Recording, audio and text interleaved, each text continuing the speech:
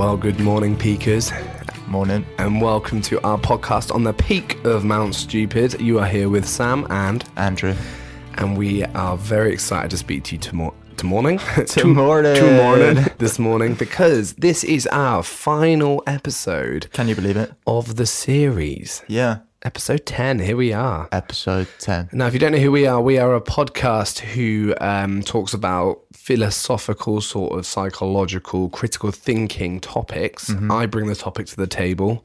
Andrew has no clue what we're talking about. Usually, sometimes there's a faint bell of recognition. Well, I more meant that this morning is a bit of a different episode. Fine. But yeah, usually this is what happens. But this morning's slightly different. Slightly different because, Sam, I thought I should bring you something on our final episode. Because today what we're going to do is review and reflect on all the things we've spoken about so far.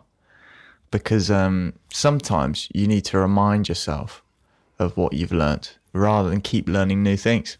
Ah, that is good, isn't it? Yeah. But it's also true. Yeah, all true. Now, I've got a thought that I want to sort of frame some of our conversation around. Okay, I'm ready. Are you ready? Okay. And it comes from how I've reflected on some of the topics before. Mm-hmm. And I was reflecting a bit on one person's impact that they had on me. And I was thinking that, and actually the impact they had on lots of people. And I thought, do you know what? They didn't have the impact they had on people because of one moment of extraordinariness. They actually had an impact that they had on the people around them because of the fact that they were ordinarily extra. They always went a little bit further. They always did a little bit more. They always had a slightly deeper conversation. They asked beyond what was just normally accepted. And so I thought, and that phrase came to my mind, which is, instead of trying to be extraordinary, maybe we should try and be ordinarily extra.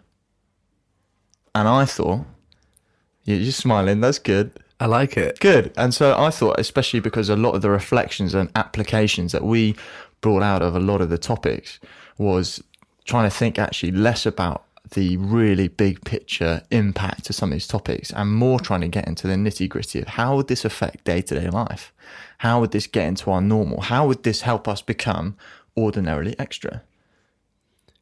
What do you think? I think that's really good, actually, because if you try and change your the way you behave as a human, you need to put that into your routine or whatever, and that takes time. And we've just done like 10 episodes or whatever of some quite intense stuff. Yeah. If you try and apply every single one of them straight away to changing how you think or behave or whatever, impossible. Foolish, I should say. Foolhardy. You saying that all hardies are fools? I don't. Don't read into it. Often we hear things through the lens of our own insecurities. If that's what you heard, Sam, then I'll let you work that through another time. Well, all I heard was "fool Stansbury's." That's that well-known saying. So. That well-known phrase. So, do you want to sort of elaborate what you're talking about a little bit? Yeah. Okay. So one of the topics that really I particularly enjoyed and I found really bent my brain was intersubjectivity. I mean, I thought that was a very good episode, to be honest. So if you haven't listened to it, you know what to do. And part of what I came out of from that episode was the fact that it could lead one to really question what actually is true, is objectively true, and what is just true because society has, we've formed it as a truth societally, and we all believe in it, and therefore it becomes a truth, when actually, if society collapsed, it would no longer be a truth. Like money, like laws of the road, things like that. And it's quite easy to go quite big picture with that. But then right at the end of the podcast, we were talking a bit about the kind of things that the norms that we adhere to in day-to-day life, that maybe if we stopped and thought about them, like how do we interact with strangers? What kind of questions do we ask when we meet people? How do we present ourselves when we meet new people? How we answer the question, how are you? All things like that, which there's quite a common set of principles and responses and actions that we all do. And if we stopped and thought about it, do we just do that because that's a societal norm? That's the intersubjective truth that we formed?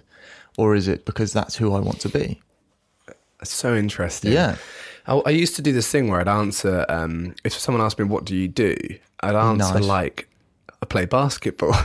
Yeah. I like to, and like it doesn't go down well. People look at you like, yeah, like okay, cool, smart answer, mate. But just like, how do you make your money? Is what they say. Well, they want a little box, you know. They want a Yeah. little box to put you in. How do you say I'm married to someone who earns more than me? That's what I want to say. We'll say it like that. She earns all the money, and I live off the fat of the land. Do you get a monthly allowance? No, Here's your £40. I wish I got £40 a month. Well, I'm really this is me subtly giving advice to Helen. Raise the allowance. Give him more. He deserves him. it. He Come needs on, he it. needs it. He needs a new pair of shoes. You're not wrong. I actually do. So I remember doing a talk somewhere once, and to introduce me, they sort of had a very, very quick interview with me, and one of the questions was, "And who are you? oh wow, Who are you?" And I thought, wow, that's it's quite a hard question to answer, because often we answer "who are you" by either what we do yeah. or where we've come from. And it's hard to think, how do I actually define myself? How do I actually describe who I am? That's so interesting. And what do they want from you? Yeah, I mean, and that was the issue. I didn't know what they wanted, so I sort of danced around a few topics and didn't really give an answer. But it definitely left a mark on me, because I thought, I don't know how I would describe myself. Do you know what I like? Would it be my character traits? Would it, Yeah, but it's weird who I 'cause want to be? as Brits, we don't like to say like, okay, I am kind and I am loving, and because you are those things. Oh, thanks, bro. But it's true. You wouldn't say that to someone, would you? Who you just met. Well, I mean, you could do, but it wouldn't be the intersubjective truth Well, of Britishness. of Britishness. Britishness. Yeah, that's more what. Yeah, because I still think it's true. Yeah, no, I get that. I get that. Thank you. You weren't lying. No. That's kind. So okay, so you had a point when you asked that question, like, or did you not have a point? About the ordinarily extra or the extraordinary. Yeah, all of that. Well, I think it's just something to frame our reflections on the topics that we've done, and to reflect on the aim of the podcast. Really, is that we want to affect normal life.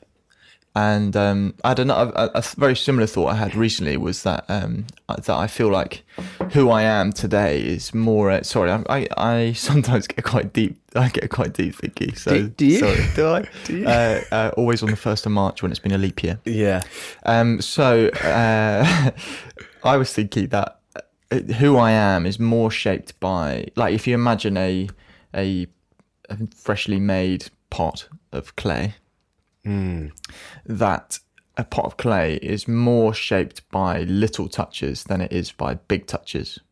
You know, you'd have the initial throwing of the clay onto the wheel. That's quite a big impact moment. But the rest of it is like a constant touching, a light movement, and it's more the sort of fingerprints of little decisions. I'm shaped more by the fingerprints of my little decisions than I am by the sudden impact of big moments. But we put most of the weight on our sort of hopes of life on these big breakthrough moments, and focus less on our day-to-day choices. And I think we can shape who we are more by focusing on our day-to-day choices than we can by sort of hoping for this extraordinary moment. That is a beautiful metaphor. Yeah, genuinely. thank you. I think it's hard to. So there will be moments, I think, in life though where, like, and we can't account for these necessarily, where it is like a punch to the clay. Yeah. Something bad happens or whatever, and that does like directly affect who you are, probably. But we can't, I suppose, plan for that, can we? Yeah, exactly. They're going to happen whether we like it or not, and sometimes they're negative, and those things we definitely don't plan for. The tragedies of life, the pains of life, but there are also the positive ones, the moments where we suddenly get recognised for something that we do, or we, a video we post goes viral, or, this podcast suddenly takes off because everyone who likes it shares it with all their friends and family and really encourages them to listen and doesn't stop telling them to listen to it until they've listened to it. Things like that. Silly things that probably don't happen. Just wishful thinking.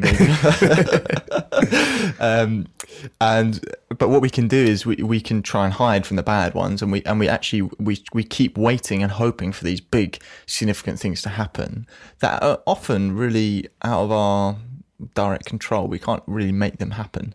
But if we spend our life waiting for this thing to happen, this extraordinary moment. And we need to sort of I think we need to take control back of ourselves and go, hang on a minute, I still live a day-to-day life that I can affect and impact. And I often think that those big moments are more out of our control than we realise. And so let's just focus on what we do have control of, ourselves. Do you think we do? Do you think that is the general vibe of society, especially in our culture, of like waiting for something to happen? Or I don't know. Sorry, just yeah. I don't know. I'm just wondering. No, well, yeah. I mean, I'm just sharing personally as well that for me, I guess we talked about it a little bit before about that thing of wanting to have a life that that makes an impact. And my qualification for that would be an extraordinary moment. And then what I would not do. So I had this, I don't know if I've mentioned this on another episode, but we're doing a review, so it's great if I have and great if I haven't. Suck it up. But I remember sitting down and having lunch, a number of people having lunch, and one of the guys who was there was someone in their early 30s who had struggled with quite severe sort of mental health for a number of years. Yeah. And one of the things I sometimes struggle with is I sort of think, oh, where's my life going? What's it going to do? All those kind of thoughts. Have I really gone anywhere? And this guy asked me, what do you do? And I told him what I did. I work for an education charity. I'm an associate pastor of a church. And that's what I do. And he turned to me and he said, oh, how old are you? I said, I'm 29. And he said, oh, you're doing all right then, aren't you? And I suddenly realized that my perception of my position in life is really just a perception. It's how I choose to look at it, as opposed to it being a fixed thing. Does that make sense? Yeah. And it was such a humbling moment where you realise that it's so relative. So I've run out of steam there. No, I'm just trying to think, because it's like you always get me thinking. You know, always have me thinking, which is a good thing. It's hard because I suppose. You're looking at what are your values, I suppose. Yeah. And where do you get your, lack of a better word, happiness? Yeah. I don't think we're looking for happiness. Yeah. But... And a word that's come to mind that someone taught me about a couple of years ago was living vicariously, which means living through another person. And I think when we feel sort of dissatisfied with our ordinary, we do one of two things. Either one is we become, or not we definitely do, we can do one or two things. I'm sure there are other things we can do as well. But one of them is we create a version of ourselves that when we're not in our boring normal, we can be. So either that's a profile that we put out there in the world online that shows a side to us that isn't actually true to who we are. Or it's a version of ourselves that isn't the full picture. Or we get so obsessed with other people's lives that we try and just zone in on that and get some meaning through that, and that's where I think we can do some work to try and focus a little bit more on our normal and go, how can I slowly change my normal through little choices, through powerful decisions about how I spend my time, how I speak to people, how I think about people, how I disagree with people, things that are really ordinary, but how do I actually put my effort into that rather than the stuff that isn't in my day-to-day. I mean, that's the $1 million question, though, isn't it? How do we change? Well, I think because what's happening is we talked about this in another episode, I think, which is okay because of yeah. But it's those little. It's harder to make those choices. Than not to make those choices, but some of those choices aren't hard choices to make. No, but it's hard. Sometimes it's easier to just not. And so, do you think it's worth like almost having a little plan written down or whatever, and following it? I don't know. I'm trying to think. I remember someone saying to me that there were they'd been thinking a lot about mental fitness. And it made me think that a lot of these things are muscles or like muscles that grow the more we use them. And so the idea of it's hard because we've wasted away a bit. Our ability to make choices when we're tired or when we're feeling bored, or when we, boredom leads to brilliance is a great one, where we need to be able to make a choice to not fill our time with random stuff, so that we can just be and allow things to process, give ourselves space to process things. But that making those kind of choices, if we get out of the habit of it, if we're not being disciplined about it, then that the ability to make that choice declines in us, because the muscle, the sort of strength of will, declines. So I think writing things down is a great idea. Writing down a plan of stopping and reflecting, going, what are some of the things that I do every day that when I look at it on paper, I think I don't really want to be doing that, and what can I do to make that change, and keep trying it. And if you fail, that's a good sign, because if you can only fail when you're aiming for something. Yeah, you don't fail when you're not aiming for anything. So let's aim for stuff. So I feel like it's got very, very sort of deep quickly. No, but mate, maybe we should tell some awful jokes. No, no, this is good. Nice. Now, it's hard because normally I'm the one that sort of prepares stuff. Now you know what it feels like. Yeah, well, I'm like, what's happening is I'm not as good at Andrew as like, no, listen, right, because this is what a lot of you lot have said, that you're amazing at bringing out some gold from the gold mine. From the gold mine. And so I don't know how you do it, because I'm thinking at a million miles an hour right now, but I can try, how do I put this out on paper? It's not paper. Wow. It's audio paper. Nice. So I would say some of the things that you've just said.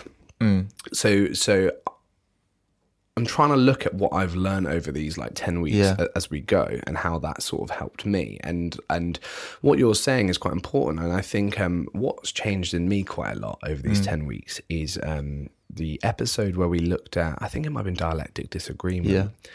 And we looked at how other people, so you just talked about how we think and how we feel towards other people. Yeah. And the conversation about where we maybe disagree with someone, but actually they're not an evil person. Yeah. They're not trying to. We talked about abortion actually, I think, and that both sides of the story, they're not evil people trying to like tell the other one that they're evil, and they're actually got the best intentions at heart or whatever. Yeah. And what I've been trying to do, I found it really hard actually, but over the 10 weeks, is look at people and be like, you're not. If you disagree with me, you're not just trying to ruin my life, and I'm not trying to ruin your life. We're just humans doing our best the whole time, and it's been quite an important change, I think, in my thinking. Even though that we've been coming up with the discussions, I'm telling you, I'm not 100% like savvy on all these things that we've been talking about. Maybe I should find someone else to do this with. If you're not very good at these things, man. All right, fine, go on. No. Who are you going to choose? My brother? Myself. Which is going to be the Andrew podcast. Andrew squared. Andrew squared. And I'll then just say, what do you think, Andrew? And I'll put on a different voice. And I'll have even fewer listeners. I'm not going to listen to it, mate. No, you ain't. And my mum still won't listen to it. She might. She might, actually. So... Well, the one thing I was thinking about that dialectic disagreement episode, and what you're just saying is I think it's because you've mentioned a number of times this echo chamber thing, the fact that we surround ourselves with people who agree with us or think similarly to us. And I was thinking it's actually quite hard to regularly be exposed to people that I strongly disagree with. Because they're just not around. Yeah. And I think that's part of the problem. Because then the only time that I encounter those people is when I read something about a group or a subsection of society that's different to my subsection of society that doesn't think the way I think. And so I can objectify the opinions rather than personify the opinions, because I have no relation to them. I've got no interaction with those kind of people. And that is a challenge of our society, that relationships built on agreement, which is understandable to an extent. And perhaps I'm sort of, I don't know if fortunate is the right word, but relatively unique in that, because my workplace is I work in two very small organisations, and I imagine if you work in bigger organisations, the chance of interacting with people that you don't agree with is higher. And so that's a fair comment that I'm making about myself. Yeah. I think so. Pete Rollins, a guy I go on about every other second, he did this thing before where I can't remember what it was called, but he would do this thing. I think it was called something like the Omega Project or something like the Nice. like the Alpha Course. You heard of that? Yeah. The Omega Course, where he would go out to other people of different faiths or thinking, like, and ask them to like change his mind and ask them to like, I want to hear what you think is the right thing, and he'd listen and you'd sort of like listen to them go on about it and hopefully have it change him, like the dialectics a little bit. I think, but it's right, like I'm not around loads of people that are different to me, or if we are, we don't talk about like but he sort of proved the point that he had to do a project that he gave a title to even do that. The Omega Project is basically, that's just not normal. Otherwise, there'd be no interest in him doing a project. Yeah. Because it'd just be normal. And that's a challenge, isn't it? That's a challenge. I think the question is it wrong? Is it wrong? As with many of these things, I don't think right and wrong is necessarily the way to look at it. I think it is what it is, and it's about going, is that how I want to view people? If I sat down with most people, if I sat down with myself, which I can do very easily because I just sit down, and said to myself, how do I want to view people, and how do I want to treat people, irrespective of whether their opinion matches mine? It would be I'd want to be kind to them. I'd want to try to understand them. I'd want to give them space. I'd want to try and respect their views. I'd want to try and hear their story. All those kind of things. And I think most of us would, if we sat down with ourselves, say that's the way we want to relate to people. But it's then the challenge that in our minds isn't how we relate to people when we read things about people from another part of society or whatever, and it's that cognitive dissonance. Oh, there's another title. We're just going to keep popping them out. Yeah, it's like bingo. Yeah, it is. Yeah, I hope you got a little scratch card you can tick them off. And the winner gets a prize. Yeah, but it is exploring those areas where I think often we act without realizing that how we're acting isn't how we want to be acting. Because we don't reflect about it. Do you see that in yourself sometimes? Well, no, because I don't reflect as much as I think I could. So do I think about it? Do I recognise that a bit? Absolutely, I recognise that a bit. But do I do it more than I realise? Absolutely, for 100% for sure. Because I think we sort of just slip into mirroring the subcultures that we're in. Rather, we become, this is not my analogy, this is somebody else's, but we become thermometers and not thermostats. So thermometers tell the temperature, thermostats set the temperature. That is a good analogy. I wish it was mine, but it's not. I had nothing to do with creating that.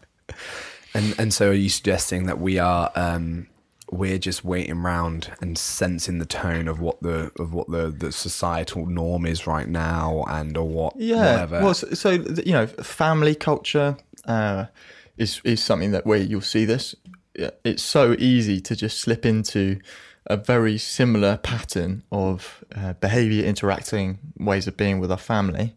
That that aren't all negative. I'm not saying that we're all massively struggling in our families, but we don't necessarily think about actually how do I want my family, how do I want the culture of my family to change, and how can I be an agent for changing that?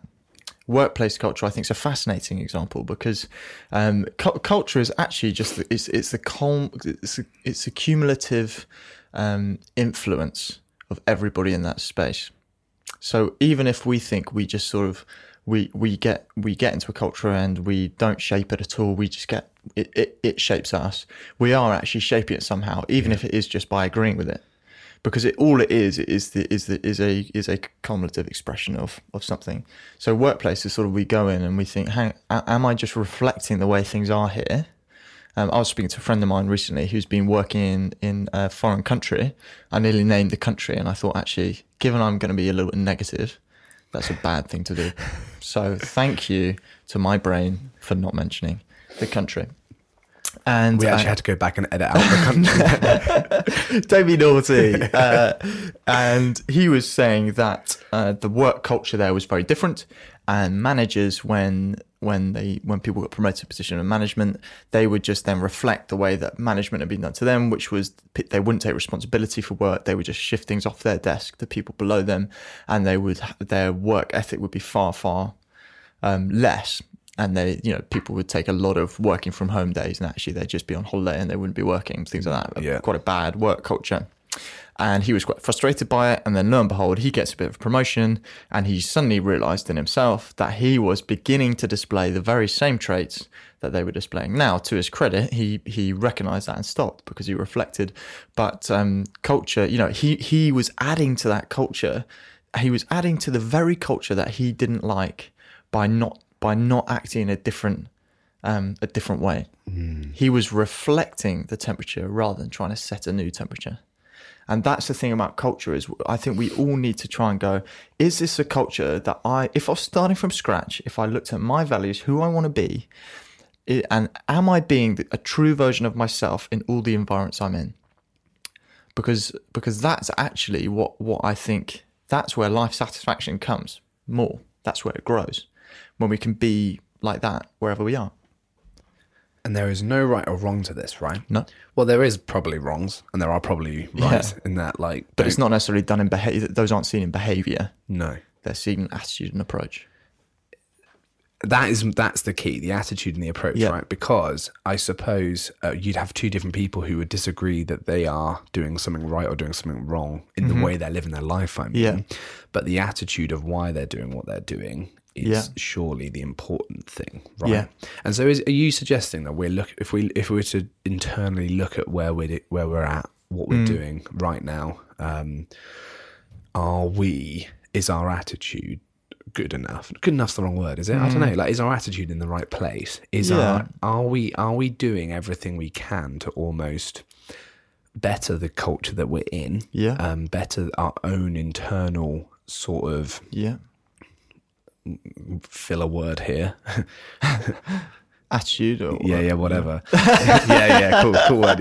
Yeah, cheers, bro. Yeah. Sorry, I was just getting my thesaurus out. Yeah. We've used that word a few times. So. No, I'm joking.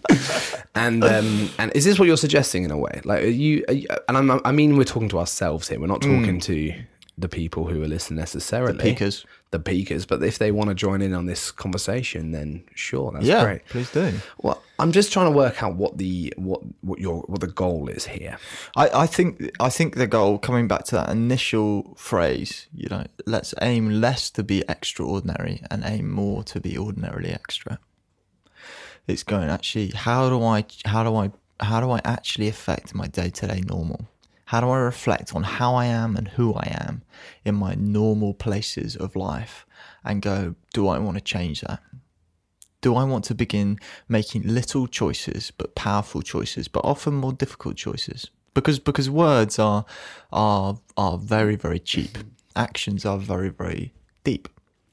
So it's easy to talk about change, easy to talk about these philosophies, these critical thinking things, easy to talk about the way to be a healthier person.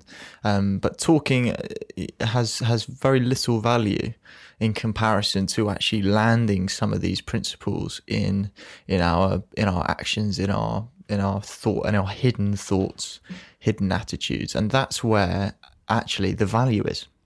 That's where the value is. I'll tell you a little funny story. Can I tell you a funny story about a friend's daughter? I think you'll laugh. Okay. I think. I'm going to try not to. No, so a friend's daughter was at preschool, and don't, you're so mean. Right, and one of the teachers went in and found her smearing her poo all over the floor. In a toilet? In the toilet. Okay. In a toilet cubicle, just smearing poo all over the floor. Nice. Obviously got angry. Teacher got angry, blah, blah, blah, blah, blah. Dad goes and picks her up and gets told, your daughter did this today. We weren't very happy about that. understandably. Yeah. Okay. So later on that evening, he's a brilliant dad, the way he does things, love it. And so after a while, he brings up the conversation, says, "Oh, daughter's name, insert daughter's name here. I heard about this at preschool. What was going on, you know?" And she basically said she needed a poo, gone to the loo, hadn't made it to the loo before she'd pooed, and then she was trying to tidy it up. Bless her. But in tidying it up, she was just making a really bad mess. And it's that thing about intentions. Flip. What the teacher saw was the action, and the action was messy. But we need to, you know, this is slightly unrelated, but it's a nice story in it. But it's trying to understand and work out people's intentions. And as we try to act out of our intentions, we need to also be comfortable with the fact that sometimes we're going to make a bit of a mess when we don't mean to. We're going to try new things that don't work. We're gonna try and instigate conversations with people to try and stir cultural change, and it'll be rejected because we didn't quite do it in a good way. You know, and that's all. And if we get burnt once, you know, does that mean that we, you know, stop and just go, no, it's not working? No, persevere. But we can help each other by trying to see each other's intentions over the product of the intentions. I think that is actually a really, really lovely story. It's a good story, isn't it? Really nice. And I did laugh in the middle. You did. Twice, actually, but once was fake. But do you think, I think that's actually, I've seen it happen with people where they're... What, someone's wiping their poo over the floor? Yeah, it's so weird. Yeah. That's remarkable you've seen that before. Yeah, I'm going to name names. Where people are, and actually maybe I've not reacted in the right way, or I've just kind of dismissed it, but people are, you can see in a sticky situation. Well, I hope this doesn't sound wrong. I think of you a bit, you know. Brilliant. When yeah, thanks, mate. When you went through some of your deconstruction journey, when you sort of questioned your values and picked apart some of the constructs of opinion that you lived within when you were in your early 20s, and you went through that journey of pulling them apart and exploring them and thinking, I'm not sure if I agree with this, I want to understand why I think this, and not just adopt things just because it's the way that I've been brought up, blah, blah, blah, blah, blah. And some people will then react very negatively to that because they don't necessarily see the good underneath it. They can just see sometimes the way that you communicate that stuff was a bit blunt, or you end up saying things you don't actually mean, but it's part of the exploration process. And if you honor the intention, then you can tolerate the mess. If you don't try to see the intention, you can't tolerate the mess. That is a good point. That was a good click as well. But that's true, because what's hard, I suppose, is if we were to look at the people that weren't the kindest, maybe, in that journey. Why are you looking at me? No, you. You're the only one in the room. You are literally eyeballing me right now. looking them up and down. We were to look at the people who weren't very kind. But their intention wasn't because they were trying to be mean. They thought they were trying to help as well. Yeah. This is what's hard, is that we might not always see the intention. But so did the teacher. The teacher thought, who found this girl wiping the poo across the floor, she wasn't trying to be nasty. It was like, you know, she just thought, you shouldn't be doing this. This is a bad thing for you to be doing. We need to stop you doing this. Yeah. To help you learn what healthy boundaries are. But the teacher was dealing with a problem that wasn't actually the problem. Because she was trying the best to do. Yeah. But the issue wasn't the kid had bad boundaries and was disrespectful. But that's the issue the teacher thought they were addressing. But at the end of the day, poo all over the floor isn't ideal. Yeah, I get that. But that's what I mean by if you honour intentions, you can tolerate mess. Are there ever intentions you think that are... Do you think people do have intentions that are just wrong? For sure. Absolutely, for sure. And that's part of the challenge with it. And that's why when we try to honour people's intentions, people can manipulate us, and we make ourselves a bit vulnerable. If we try to understand people and try to respect people and try to live like some of the ways that we're promoting that we live in ordinary life, it does leave us a bit vulnerable because because we give of ourselves a bit in that. We choose to trust somebody. When you operate out of that trust of intention, you're actually trusting them. And that means that they can abuse, is too strong a word, but they can manipulate that. And so there's a constant tension about being wise, about not entrusting people who aren't actually trustworthy, but also then making choices of going, I'm somebody who puts trust in people, because I think that's a powerful way of living. But the good thing about, something that we think about contradictions in life, things that seem opposite, is we think they can't exist together, but actually they create tension. And tension's really important for momentum. If you think about an elastic band, there's much more force or propulsion potential in an elastic band when it's tight than when it's not.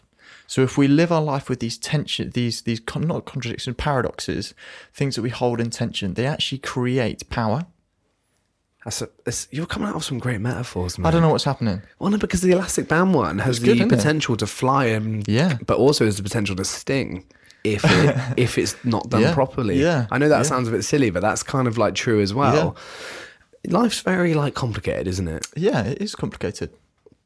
Like it feels like tiptoeing is not tiptoeing. I don't know, but like we can very easily build people up and ourselves up, and at the same time, in a very short amount of time, break people down and hurt people with just simple things, can't we? And I suppose, I don't know, this is such interesting stuff. I'm really still struggling to get my head around it. That's okay. I remember being taught when I was growing up by somebody that the difference of time it takes to form a habit and the time it takes to break a habit. What are they? Well, this is the issue. I can't really remember the stats, but I'll pretend I do. So I think it was something like 10 weeks to make a habit, 3 weeks to break a habit, or it could even be less than that. But it's like to actually install a new way of doing things.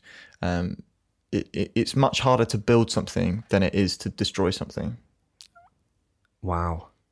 That's so interesting. And also it's the same with criticism, isn't it? 100%. We hear one critique of our like whatever it is we're doing, and we remember that. You need to hear 10 positive things to counteract that one critique, right? And then the problem is that we develop these ways of delivering feedback to try and be more positive, but then everybody knows what you're doing when you do a positive thing first and then the negative and then a positive, and then you still forget the positives because you just go, I just got to give him a sandwich.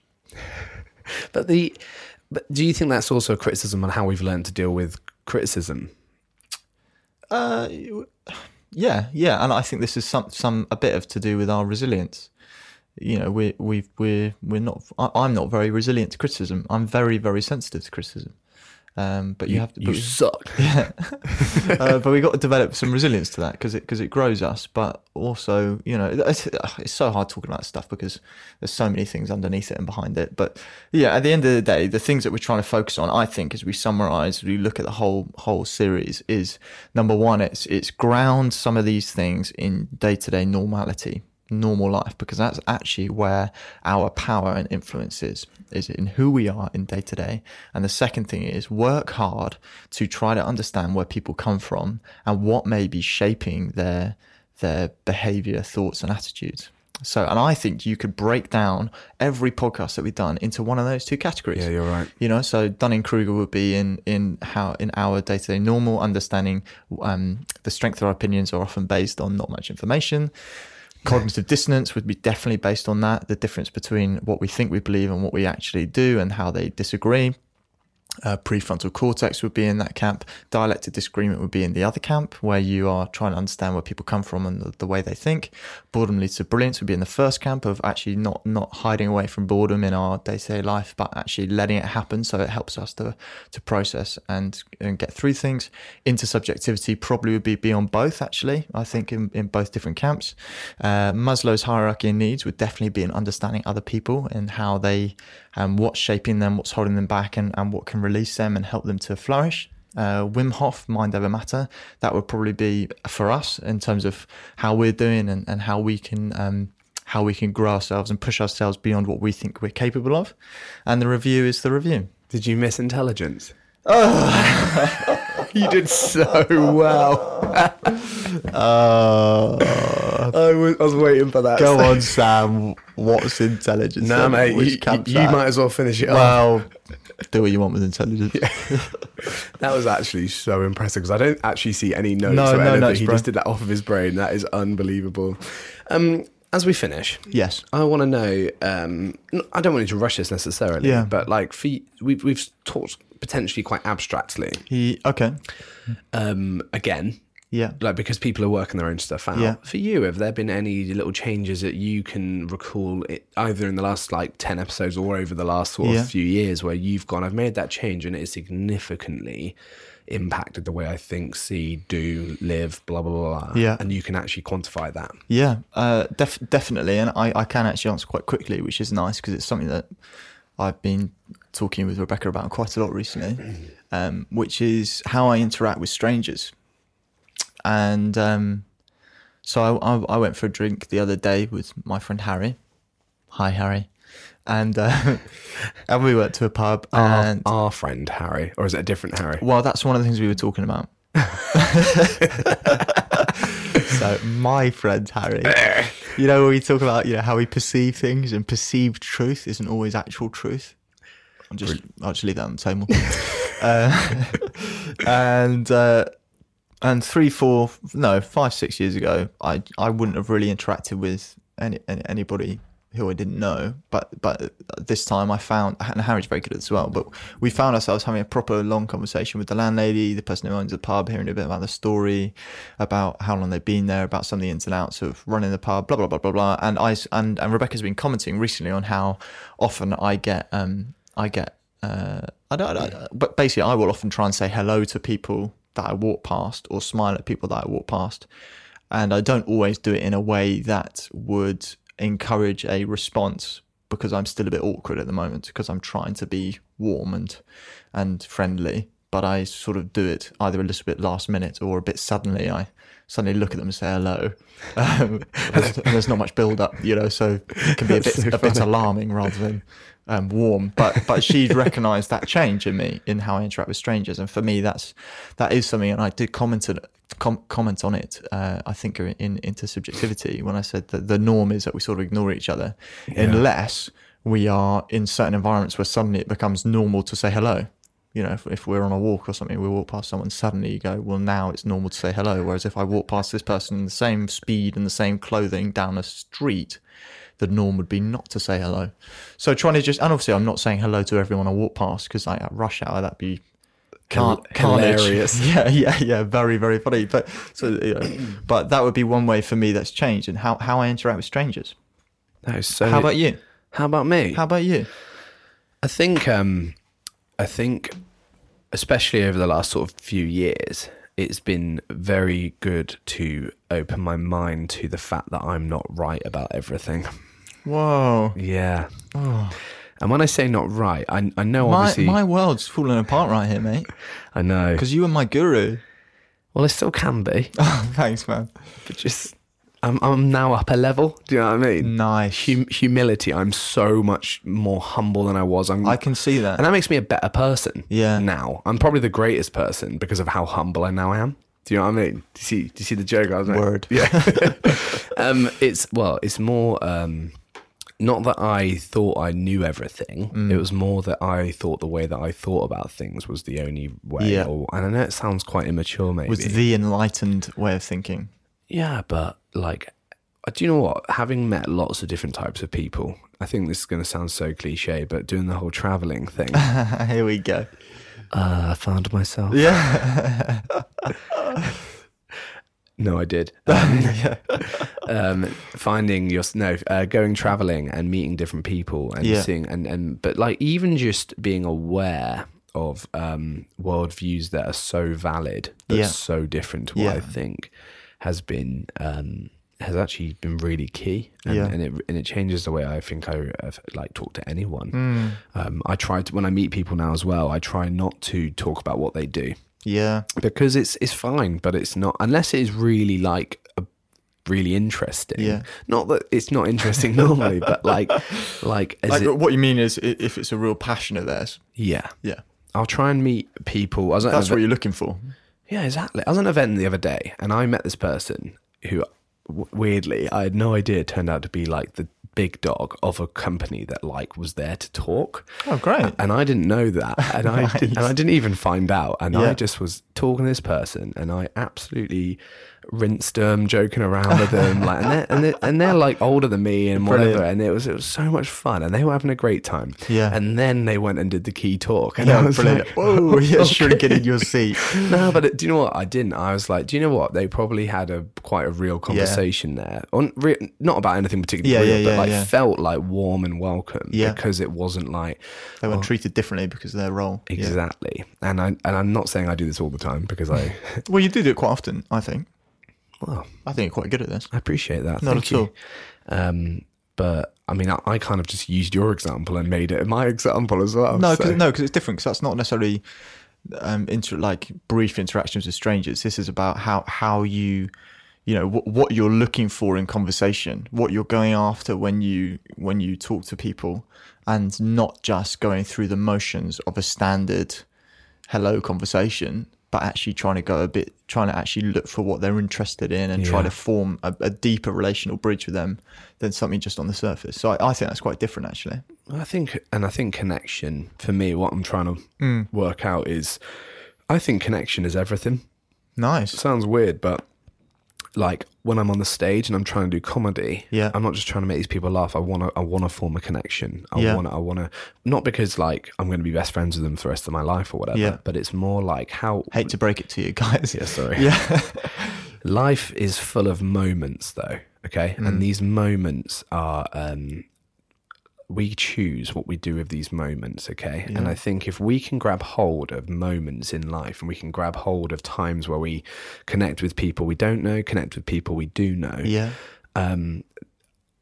part of what I'm thinking is that's kind of what a lot of life is about, is grabbing hold of them. And if we can do these like with authenticity, if we can do these where we actually go further than just the sort of norm, I think this is going to be a better society, better for our own personal health, and potentially, well, I'll leave you on that. No, I think that's quite a strong place to finish. Actually, it's forming connection, and we've talked a bit about the idea of having like castles of opinion where we shut ourselves away and where we don't let people in to our sort of inner ways of thinking, but we just present these hard walls of thought.